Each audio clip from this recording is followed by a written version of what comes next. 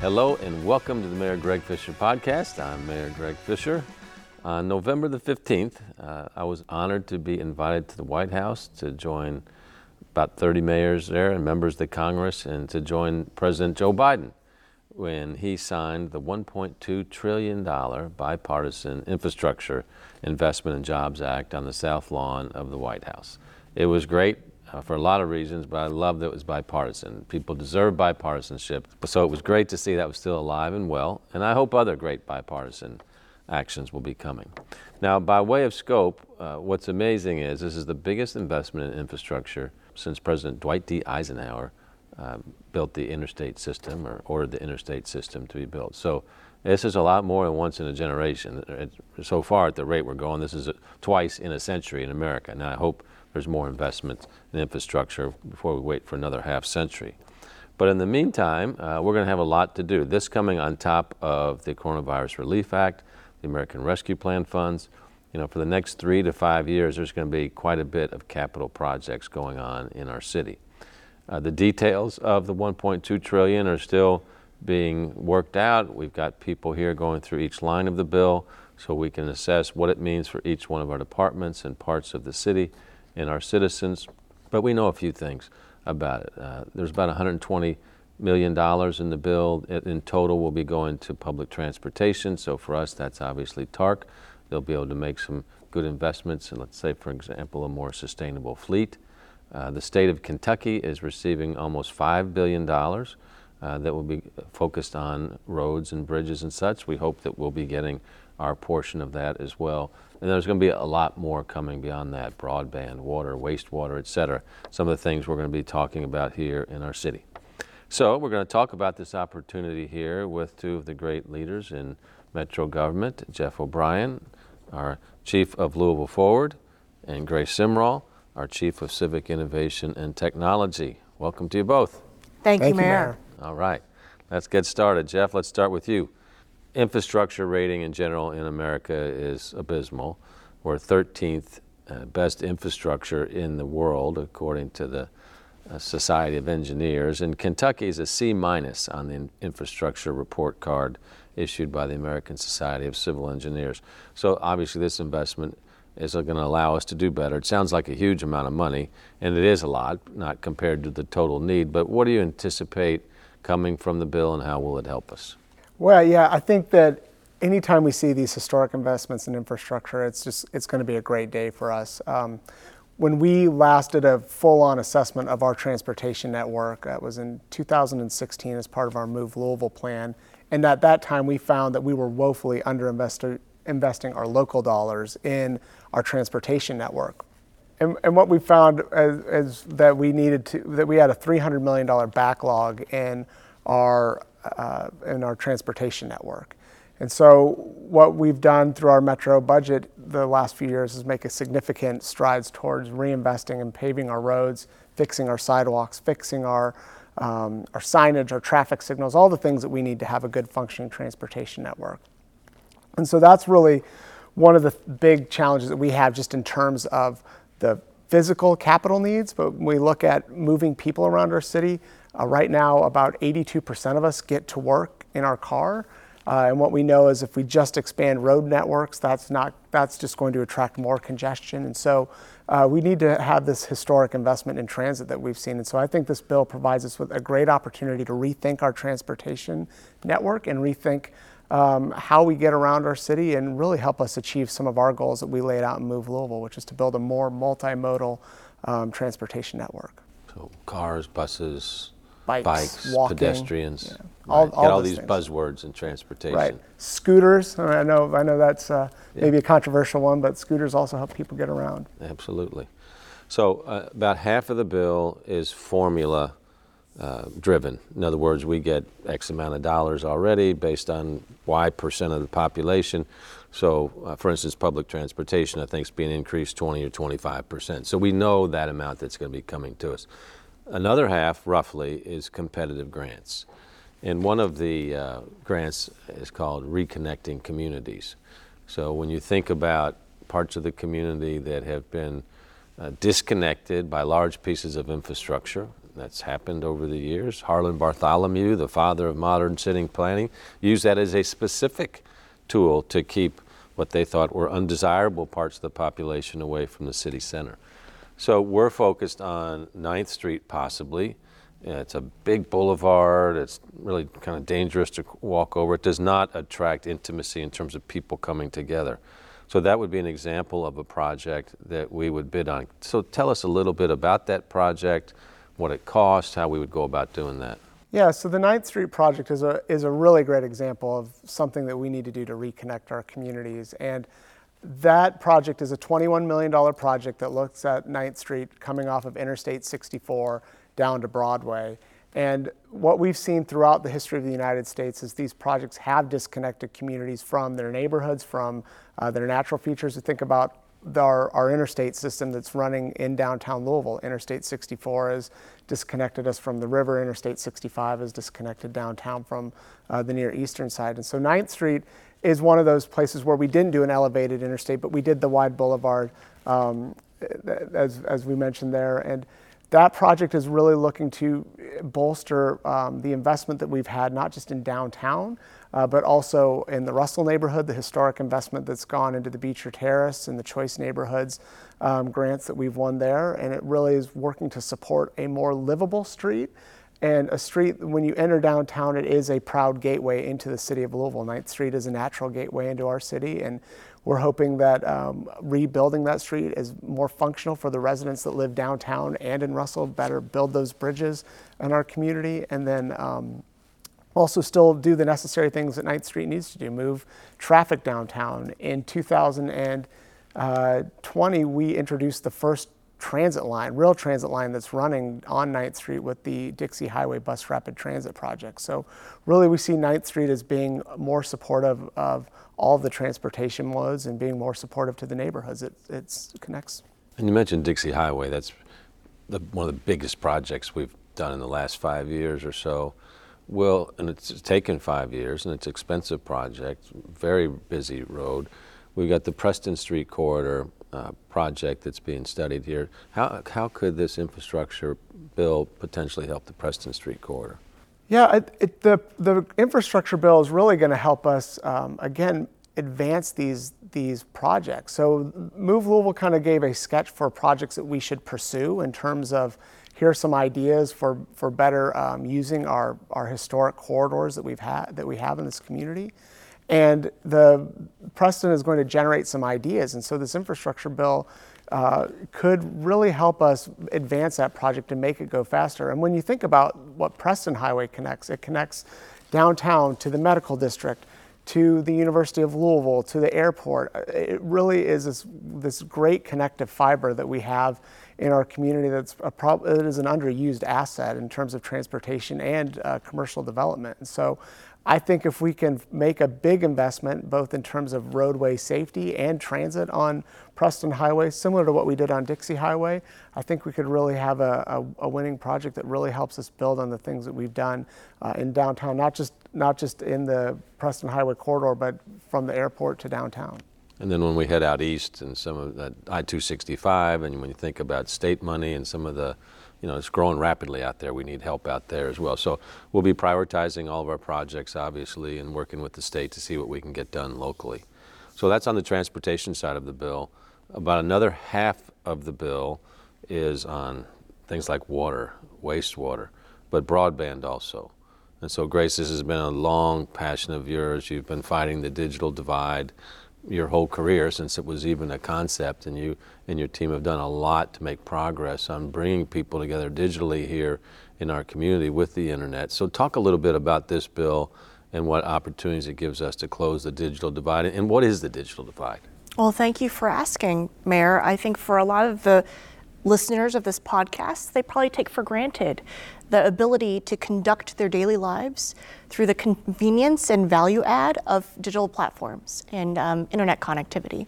Now, I think that was no more better highlighted than the COVID-19 global pandemic, when there were individuals in our community who were largely able to continue doing work from home. Their children could do remote instruction from home. They could buy goods and services online. They could continue doing banking online. Their entertainment came from the internet. So the digital divide is the gap that exists between individuals who have that access and are able to fully participate in a modern digital life and digital economy versus those who cannot. And so if we are to recognize that the internet should not be a luxury, but in fact is a necessity, it should be our entire kind of effort and focus to close that gap. So we've got some areas of the city that have got low-cost, high-speed internet. We've got other parts that have low-speed, higher-cost internet.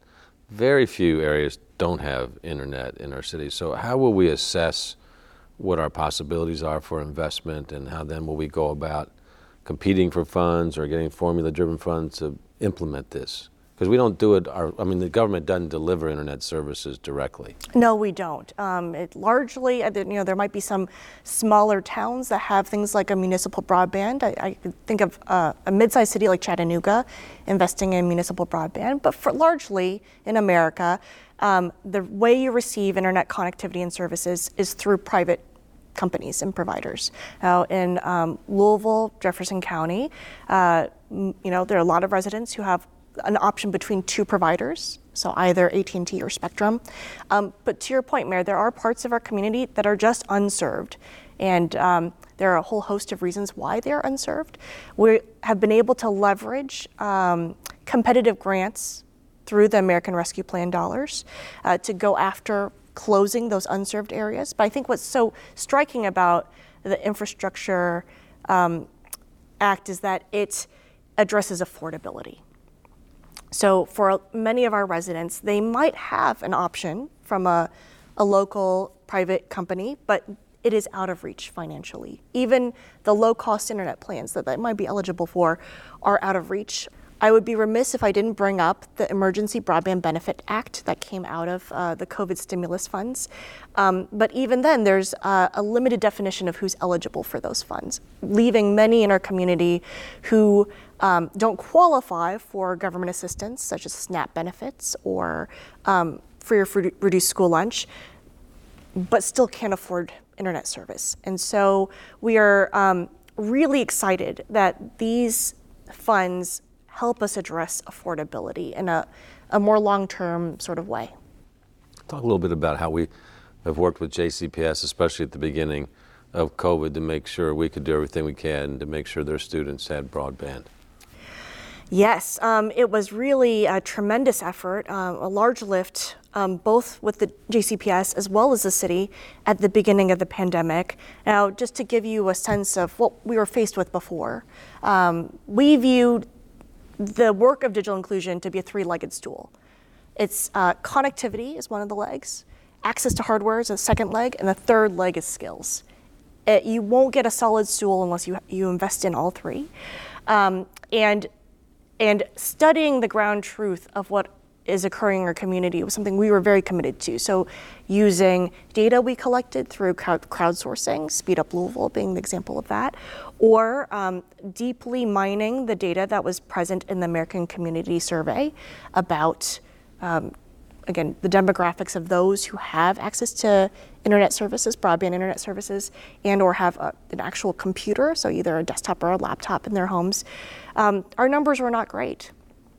From what we could tell, between 18 to 20% of Louisville households did not have a computer in their homes that could fully take advantage. They might have a mobile device, but try imagining getting online and doing all of these things that we just listed on simply a mobile device. It's just not feasible. You weren't going to be able to participate in remote instruction borrowing your mom or dad's phone to try and do school. So we had to really immediately address the needs of both the hardware piece, because it was such a large number in our community that were affected, as well as the connectivity piece. Now, again, based on information that we were able to gather, we were looking at somewhere in the order of 15% of Louisville households not having a broadband connection at home. And if you were to look at neighborhoods that are also affected by the social divide, that's an even larger percentage. And so working with JCPS, we came up with a strategy that that dealt with all three. JCPS really focused on the hardware piece. They were able to convince the principals in the schools to pull Chromebooks out of their schools that had been dedicated for in-classroom instruction and send them to families. Massive undertaking. Tens of thousands of Chromebooks went home to kids.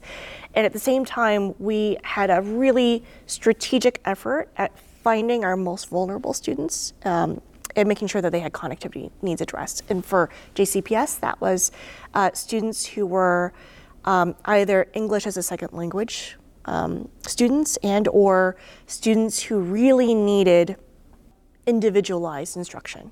And they couldn't benefit from the asynchronous learning plans that JCPS was going to deploy for the rest of their students. So focusing on those populations, we were able to negotiate and obtain and procure Wi-Fi hotspots for those families, ensuring that their children got online. Yeah, big project. So congrats to you and the whole JCPS team. And then, of course, now JCPS has made a lot more progress with hardware to each student and integrating hardware, software, all the things you talked about, connectivity into more robust learning plans now. So it's been great. That's exactly right. So we talked about transportation. We talked about broadband. There's water. There's wastewater. One of the focus areas of the bill is to make sure that we deal with climate-related issues. Climate's obviously changing. Sustainability challenges are out there. What are some of the things in the bill, Jeff, that you're excited about?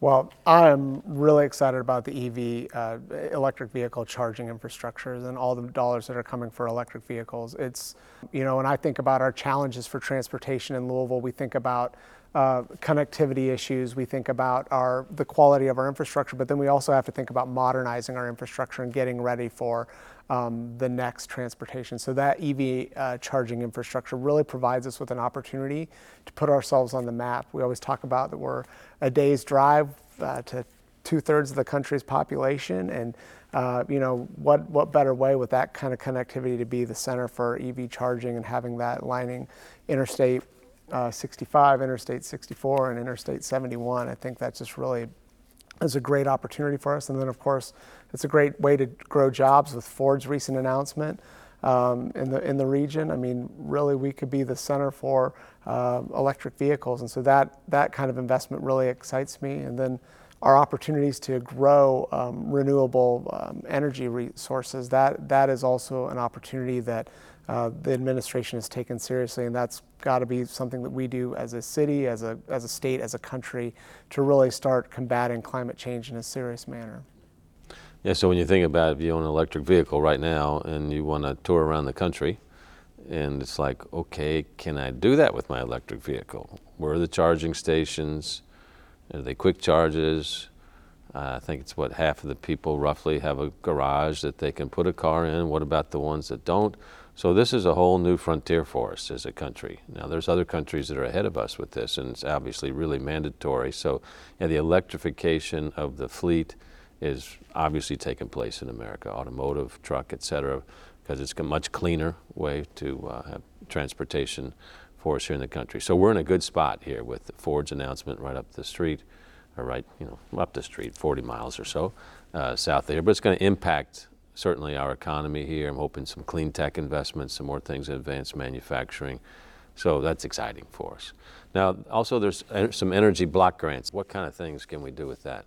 Well, I'm really hoping that we take a stab at a couple of things that we need in our infrastructure. So lighting, we think about lighting around the city and getting that change from the standard high pressure sodium fixtures that we have in our city to the LED fixtures, which are much more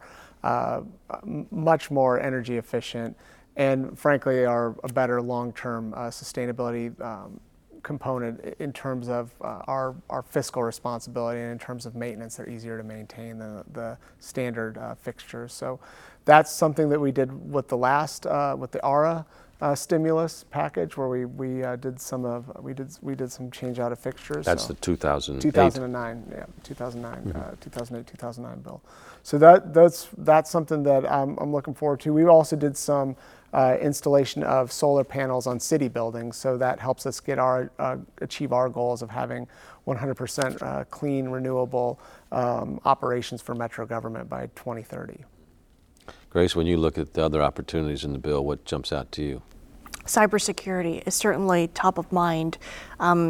I think that prior to the pandemic, there was actually a lot of attention being paid to malicious criminal attacks against not just private companies, but also government. And that has continued in spite of, again, the lack of coverage. So it's really critical that we make smart strategic investments in cybersecurity, and again, resilience from a digital standpoint as it relates to cybersecurity. So there's a lot in the bill. And so when you think about this infrastructure bill, as I mentioned, the Coronavirus Relief Act, the American Rescue Plan, this is a really watershed moment for the country. The Biden administration's goal that before the end of the year there'll be some kind of vote on the Build Back Better plan. That's investment in what they call human infrastructure, so things like child care, universal pre-K, better health care, et cetera. How it ties into where we're at right now is that there's a workforce shortage. And women in particular have really been hurt. Their workforce participation has been hurt by the pandemic and the recession. So if we can get child care passed through Build Back Better, it will get a lot of women back in the workforce that will solve some of these workforce shortages that are going on. So all of this is linked together. It's a time of real change in America. I think we're investing in our infrastructure, we're investing in our people. That's a good bet, right? I mean, other countries are moving ahead and don't have nearly the politics that we have in this. The politics are important to get something done, but we need to get something done. So all good stuff for our city so far, hopefully more to come for us and our country as well. So a lot more we could talk about, but we wanted to give you a brief snippet here on this podcast. So again, this is the Mayor Greg Fischer podcast. I thank you all. Thank you, Jeff. Thank you, Grace. A lot of work to do. Thank you, Mayor. So glad to be here. Thank you, Mayor. All right. Take care.